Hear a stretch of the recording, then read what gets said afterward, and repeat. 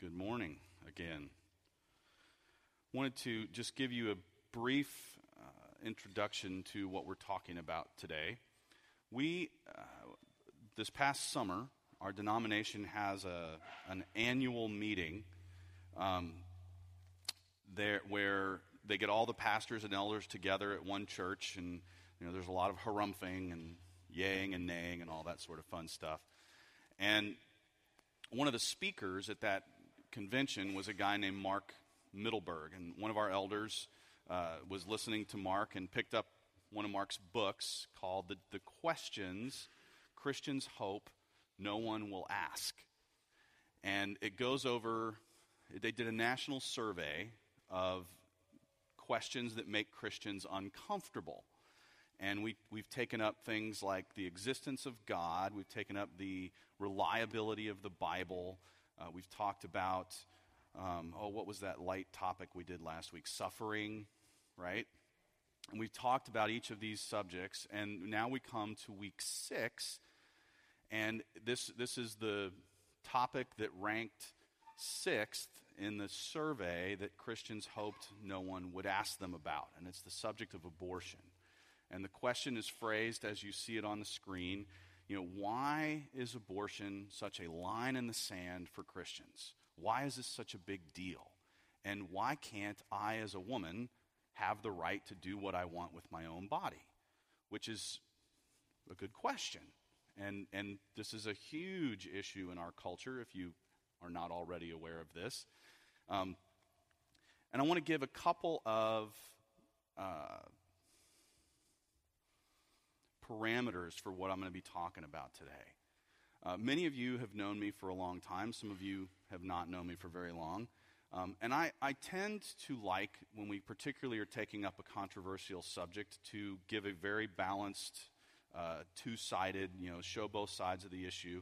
In fact, one time I was preaching on this same subject, and I was so balanced, I really upset quite a few people. And I probably today will upset quite a few people. Right? There's no way to do this without upsetting someone. And that doesn't bother me. I'm not upset by the fact that I'm upsetting you, right? It's all good. But what I want to do today is try to answer this question, which is, why is it such a line in the sand for Christians? So we'll say a couple of things about the complexity of the nature of this debate. But this is not an attempt to try to give a really two-sided entrance into the full discussion of this issue. It's simply an attempt to lay out the biblical and scientific case as to why this is so important to so many Christians. So we will start there, and for that purpose, I want to read to you a few scripture passages, and we're going to blaze through several different passages, and then we'll kind of collect our thoughts on all those things in just a minute. So we'll begin where I started with the kids in Genesis 1:27. So God created man in his own image. In the image of God, he created him, male and female, he created them. And then, of course, Exodus 20, verse 13, you shall not murder, one of the 10 commandments. Then a passage from Psalms, the book of Psalms, Psalm 139, verses 13 through 16. For you formed my inward parts. You knitted me together in my mother's womb. I praise you, for I am fearfully and wonderfully made. Wonderful are your works. My soul knows it very well. My frame was not hidden from you when I was being made in secret, intricately woven in the depths of the earth. Your eyes saw my unformed substance. In your book were written, every one of them, the days that were formed for me, when as yet there were none of them. Then in Luke 1:41 through 44, and I'll just give you a little bit of background on this story. Mary is only a few weeks pregnant with Jesus. So he is in utero. She goes to visit her cousin, aunt cousin, they're all related. And her cousin is about, I think, 6 months pregnant at the time Mary shows up, if I recall correctly. And we're going to read about their encounter and how it relates to their babies. So, when Elizabeth heard the greeting of Mary, the baby leaped in her womb, and Elizabeth was filled with the Holy Spirit.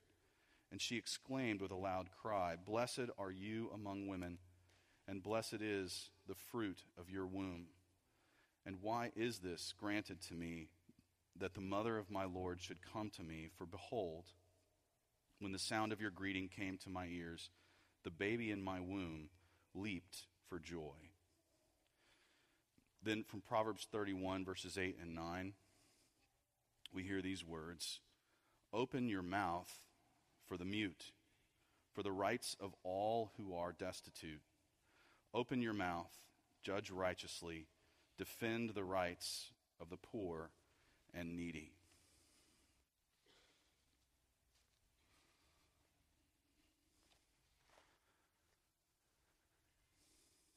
So, late in the year 2000, not too late in the year, but somewhere mid-year, Kathy, brings out the pregnancy test, and it's got the 2 lines on it, right? And this one was legitimate, by the way, for those of you who know about another incident. We won't get into that. It would not help, no. Leaves the pregnancy test there, and I see it, and we realize, wow, we're going to have another one. And so we make the doctor's appointment. We go into the doctor's appointment, and the woman who was Kathy's OB does an ultrasound. And she had made her little calculation of how old the baby must be. And so she does the little ultrasound and looks at us like she'd just seen a ghost, and she says, "I'm sorry to tell you this, you've miscarried." And Kathy and I kind of looked at each other. There'd been no signs of miscarriage, nothing, no indications at all. In terms of those natural indications that a woman would have. And so it was a little bit of a curveball. And we asked a couple of clarifying questions, and the doctor answered, and I said, "How sure are you that this is a miscarriage?" And she said, 100%. Annie, can you just stand up for a second and wave? That's the 100% right there. Thank you. Sorry to do that to you. And turns out she was 100% wrong. And fortunately, my wife had enough of that maternal instinct in her to ask for a second opinion, which is not an easy thing to do when you're standing in the room with a medical expert, right, who's 100% sure. 100% is kind of hard to argue with. And so we went across. She kind of begrudgingly gave us a little prescription for a second opinion. She wasn't real happy about it. And she said, and as we left her office, I've talked to the front desk, and I have you scheduled for a D&C on Tuesday. And I think this was a Friday. And, and it was just a really creepy day. And I think, did we go that same day over to the hospital where they allegedly have a better machine? And we sit down with the ultrasound tech, and he goes, "You see that little fluttering on the screen right there?" Like, "Yeah." He goes, "Well, that's your baby. That's the heartbeat." We're like, wow. And at that point, how do you think I'm feeling? Irate, right? I'm just like welling up with anger and, disbelief and whatever, a lot of ugly, terrible, not very Christian feelings are kind of swirling around within me. And I tell you that for a couple of reasons. But I think most of all, just to sort of frame this issue, this is a very emotionally charged issue. These questions of life and pregnancy and a woman's womb and her privacy and the sanctity of that life, etc., this is a big deal, and it's charged with all of our own personal feelings and experiences. And if I was going through all that emotion at a healthy baby, I can't imagine what a couple goes through when they lose that healthy baby for whatever reason. Even if it was their intention to end the pregnancy, there still is an emotionally charged reality that comes in the wake of that. These are big issues. This is big stuff. And so I want to sort of summarize those scriptures that we just read through and give us kind of a biblical case, if you will, for how we frame this issue biblically. I realize, I have a seventh grader in the room who I just introduced you to a little while ago. And I think in a conversation not too long ago, we used the word abortion, and she had no clue what it meant, right? So I'm just going to define the term really quick. An abortion is the ending of a pregnancy before the baby is born that results in the death of the baby that was in the mommy's tummy. Okay, so if anybody doesn't know what that was, there's just a simple, quick definition. And let's take a look at what these scriptures teach us about this question.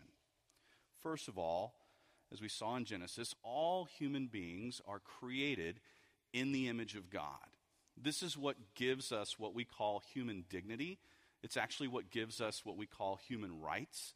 It means that a human life has value as a reflective being of the nature of God.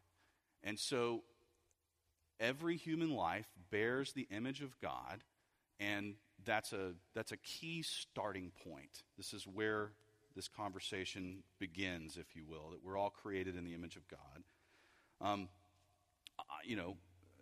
Obviously from the Ten Commandments, we are reminded that it's wrong to take a human life without cause, without just cause. There's been much deliberation in the history of Christianity over what constitutes a just cause, but I think we all, at some point or another, most humans come to some acknowledgement that there's a line somewhere. There are some who are totally consistent on the issue of the sanctity of life, and so they don't believe in war, they don't believe in the death penalty, they don't believe in anything that results in the intentional ending of a human life. And then there's the whole spectrum. You can carry that back pretty far away from that extreme, if you will. But it's wrong to take human life without just cause.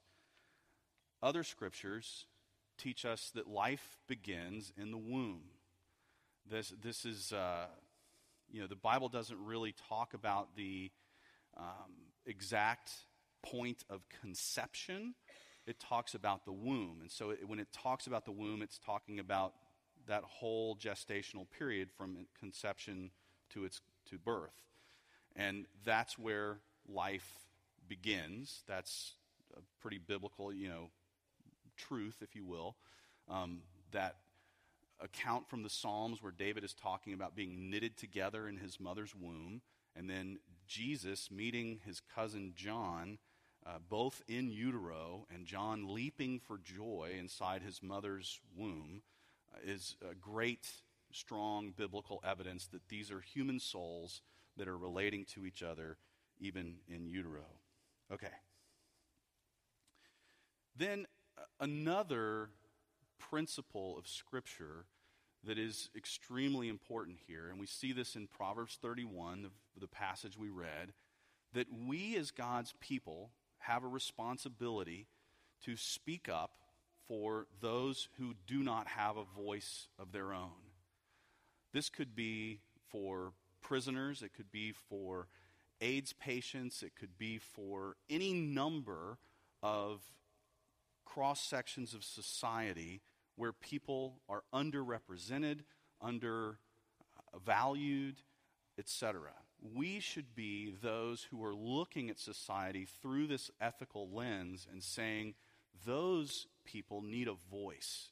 They need someone to stand with them. And this, of course, applies to the unborn, that these are human beings, and they're accordingly in need of our advocation. They cannot speak up for themselves. And, I guess the incredible irony is, anyone born since 1972 in the United States who is, any of us are the result of the choice to be born. Those who did not get to be born didn't have a voice in their fate. And so we look at that and we say there's an entire class of people that are unspoken for in our society, and that we have a responsibility as Christians to care about those souls. Okay. Let's take a look at some of the scientific evidence, starting with conception.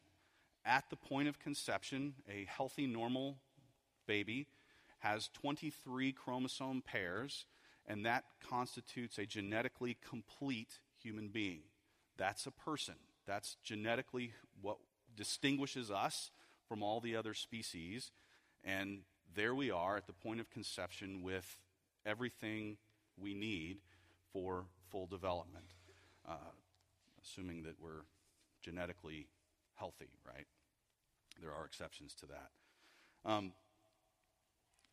At 3 weeks past conception, this is not 3 weeks of gestation. That's calculated differently. Ask a doctor or somebody if you want all that information. But at 3 weeks past the point of conception, that baby in her mother's womb has a heartbeat. It can be seen with an ultrasound machine if it's a good enough quality machine, I guess. At 5 weeks after conception, the baby's eyes are taking shape, their hands have budded, and their legs begin to form. At 6 weeks, brain waves are detectable from the little bitty head of that baby. The neurons of their growing brain cells are working. They're firing. That's just the first 6 weeks. The list goes on. If you want the full list, there's a pretty good list in the book, the Mark Mittelberg book that we're working through. Brian, I've got a question for you. All right. So this is our resident PhD microbiologist. I took a biology class in college, and the professor's specialty was developmental biology. And she said during the course of her section in that class on developmental biology that science still does not really understand specialization, the mechanisms of specialization, like what causes cells to become liver cells or skin cells. Is that still true, largely? When did you take that class? 1986.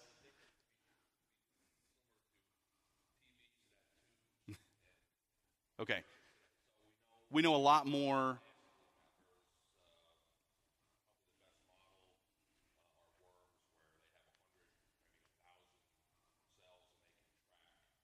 Okay. Do we know what causes those initial cells for some of them to distinguish themselves from each other and specialize? Is that mechanism? Okay.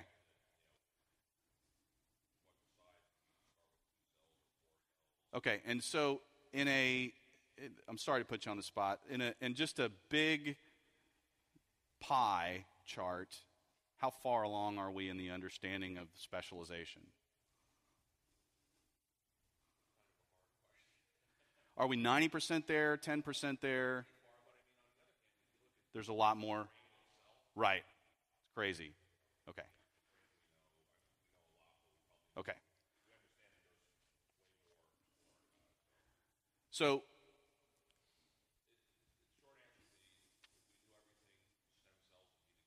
right, we could control that, and yeah, we're still quite a bit of learning left to do.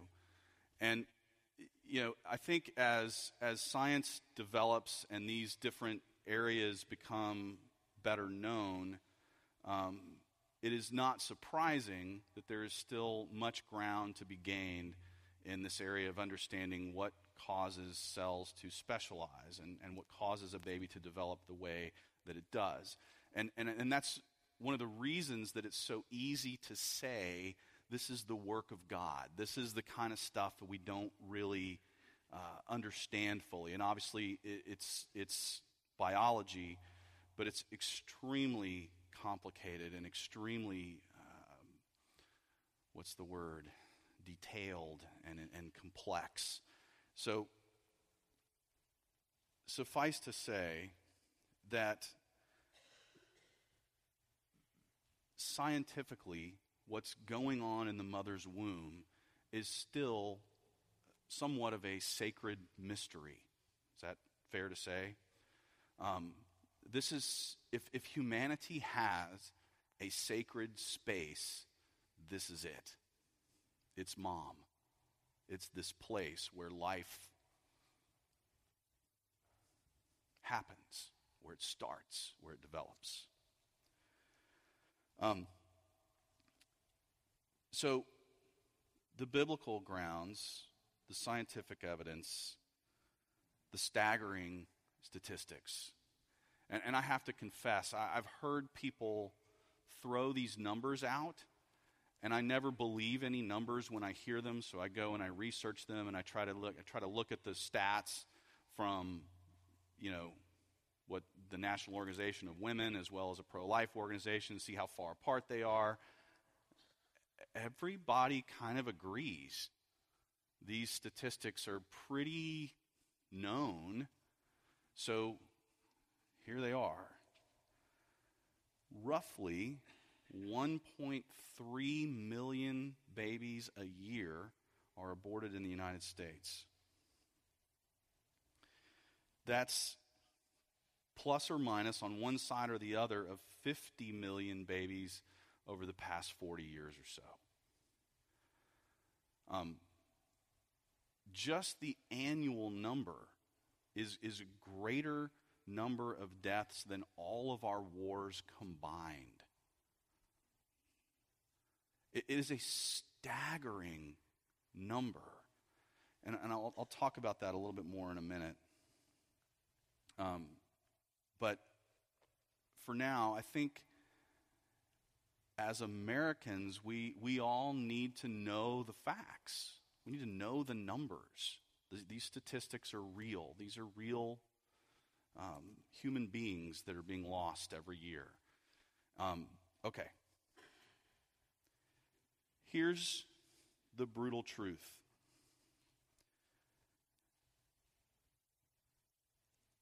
Every abortion brings a violent end to a human life. There is no humane way to conduct this procedure if you're looking at it from the vantage point of the baby. And the book goes into, the Mark Mittelberg book that we talked about earlier, goes into some of the details of these various procedures. And this stuff is horrific. And we're talking really hard to read. And I think because of that, most people don't read the facts. It is so uncomfortable to read through the details of what happens in these procedures. It's much easier to just go,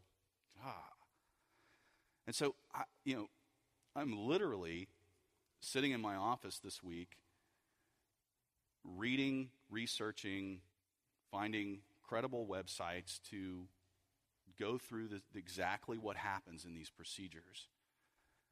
And I'm just overcome. I'm overwhelmed. It's graphic. It's horrific. And I'm thinking, so this procedure called the D&C, dilation and curettage, is that correct? And it's a medical procedure that has a variety of uses. It's, that procedure can be done for other reasons. But essentially, I'm sitting there reading this description thinking someone almost did this to my kid. Someone almost scraped her off the wall of life and dismembered her and pulled her little pieces out. It's just horrific. And again, it is personal on both sides of this issue. This is a big deal. But, I'm just like, I'm in my office just in front of my computer, literally trying to control myself from just weeping at the thought of both the number and the reality of what's happening in each of these cases. And essentially, just to put it in very general terms, the farther along in the pregnancy that this decision is made, the more horrific and incomprehensible the process becomes, if you want my never so humble opinion about that. So, let's go back to the statistics for a second. 50 million over 40 years. What are there? 300 million people in the United States. Let's just say statistically half of those are women. Some smaller number than that were fertile over the past 40 years. So what percentage of women have had this procedure done at some point or another for whatever reason? Also a staggering number. And if you look at it percentage-wise, it's some of us, right? It's a healthy percentage of the American population. This is us. And I want to say this very, very clearly. There is no condemnation for those who are in Christ Jesus.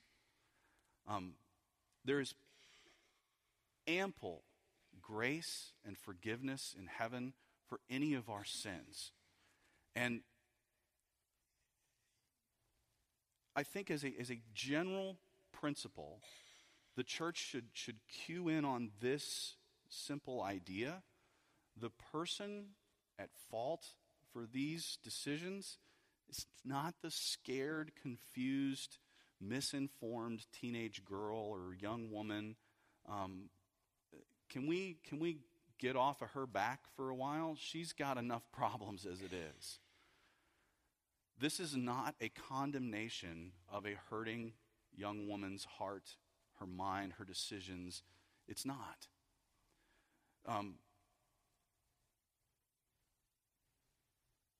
Those who profit from the proliferation of this procedure have much blame to bear, right? When there are those who are setting themselves up to profit from this as a business, I have a huge ethical problem with that. I do not have condemnation for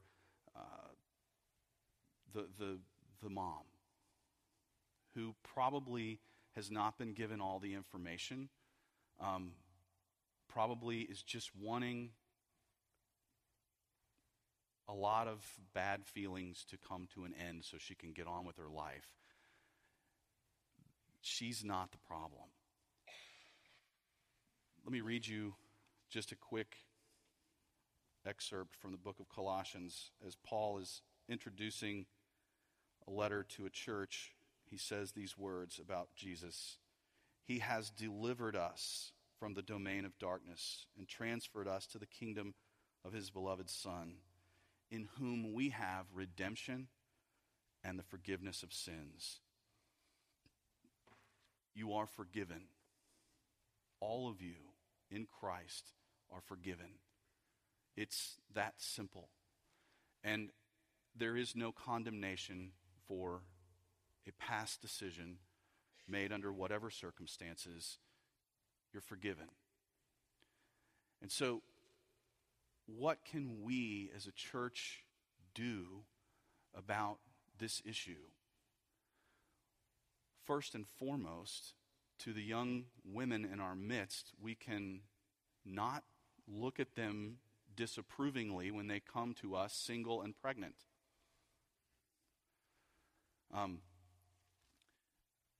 And we can be those who extend grace to all people. Okay.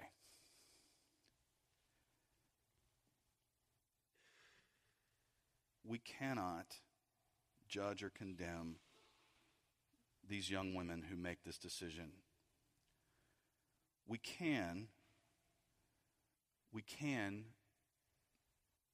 be active members of our society in ways that bring about redemption holistically across the board.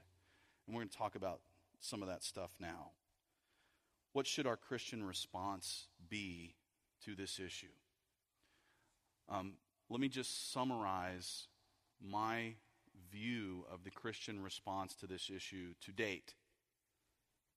Terrible. Our response to this issue is a great reason why lots and lots of people don't ever want to go to church. Because we are the ones who are out screaming at people all kinds of insulting, derogatory things. Whether it's the woman walking into the clinic or the doctor walking out of the clinic, the Christian response has been terrible. Now, there's been much good that's done in the midst of that overall general response, but the bad response gets all the press. We need to work on that. And we need to do more of the caring and the provision for these women who find themselves in these circumstances. I'll say this just briefly. We had a teenage mom in our church some years ago, and the best setup for helping her meet her very practical needs as a single teenage mother, the Catholic Church was all over it. They had an amazing support structure there for her. And it was humbling to see how serious some of them are about this issue, and not about attacking people, but actually going out and doing good and providing care in practical ways for women who are in crisis. A+ on what we saw firsthand in that circumstance. Okay. And I would say on that same note, I came across this week a quote from Mother Teresa. And she shows up at the National Prayer Breakfast in Washington, D.C., and she's asked to speak. And she simply says in her frail little voice, and there's nothing frail about that woman's character, but she says in her frail little voice, "Stop killing babies and send them all to me." She meant it. She meant it. She would have taken them all. And she would have figured out how to care for them. Amazing woman. And amazingly consistent on this particular issue. So let's take a quick look in our response at Romans chapter 12, verses 16 through 21. And I'm going to read, I think I had to excerpt a little bit of this to fit it into the space on your bulletin, so just bear with me. I'll jump that verse. Well, I'll read it anyway. Okay, here we go. Live in harmony with one another. Do not be haughty, but associate with the lowly. Never be wise in your own sight. Repay no one evil for evil, but give thought to do what is honorable in the sight of all. If possible, so far as it depends on you, live peaceably with all. Beloved, never avenge yourselves, but leave it to the wrath of God, for it is written, "Vengeance is mine, I will repay," says the Lord. To the contrary, if your enemy is hungry, feed him. If he is thirsty, give him something to drink, for by so doing you will heap burning coals on his head. Do not be overcome by evil, but overcome evil with good. And just to put that into a couple of words, be gracious. That everything we do related to this issue or any other issue for that matter be seasoned with grace. That we be the people who understand how to forgive, how to accept, how to respond in grace at all times.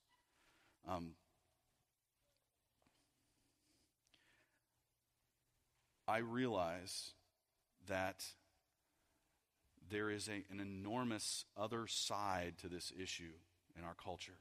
I'm not ignoring that. I'm just trying to answer a question. And the question is, why is this such a big deal to Christians?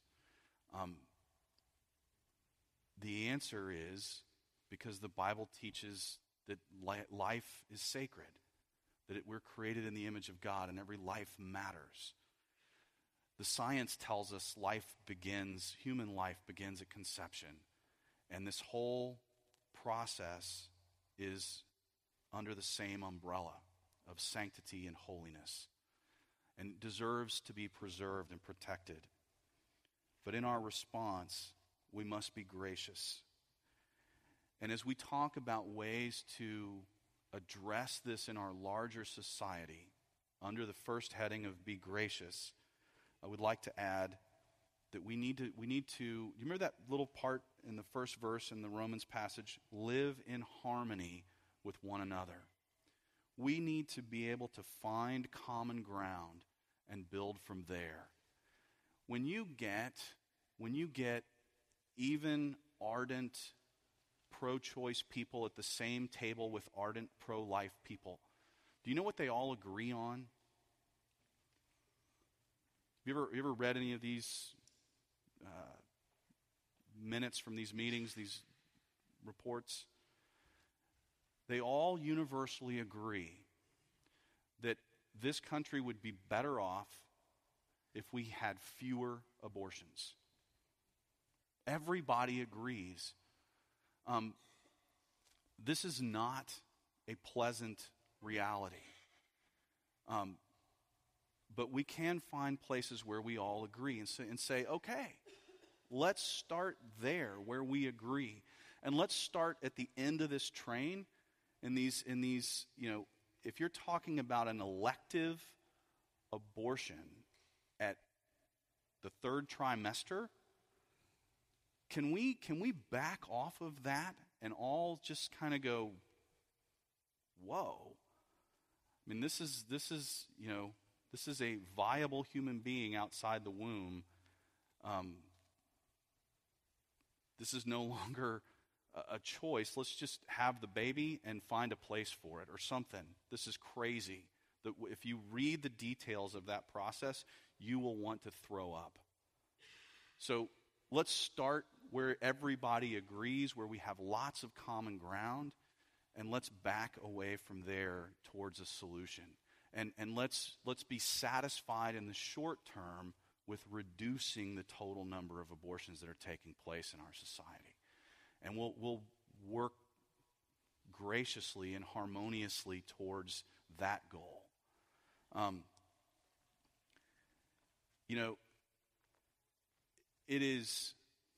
It is doubtful that legislation is going to solve this problem. In fact, it usually only makes it worse. So, here's what I believe. That God has called his people together to be a source of light and grace and love in the world. And if we want to see fewer abortions taking place, let's bring more hurting people into our midst. Let's minister to their hearts. Let's take care of their practical needs. Let's be actively engaged in our society and in extending the gospel of Jesus Christ into this world. Because at the end of the day, the only place that God has deposited his very presence for the sake of bringing about light and grace and forgiveness and redemption, it's you. You are his people. You are the hope of the world. Because God has deposited himself in us and called us to take that grace out into this hurting world and make a difference. And so, in my view, this is a pro-life activity. What you do tomorrow morning is a pro-life activity. What you do throughout the week for the glory of God is adding to the grace value of this world. So go and give and love and bear the image of God on the hearts and souls of others. Will you pray with me? God our Father, we thank you for your word. And we confess that there is no clean, easy answer to the problems that beset our culture. And yet, Lord, you call us to love, to shine the light of your grace, to show the heart of God to those around us. And so, Lord, we ask that you would fill us with your Holy Spirit and lead us to live in such a way that your grace is known, that your love is felt, that your presence is pushed out of this place and is extended further into the world for the sake of your glory, for the sake of the redemption of mankind. Lord, that we would carry that light. We thank you for the gift of your Son, that you were not afraid to give up the life of your own child, that we might have life eternal. In that truth and in that grace we pray. Amen.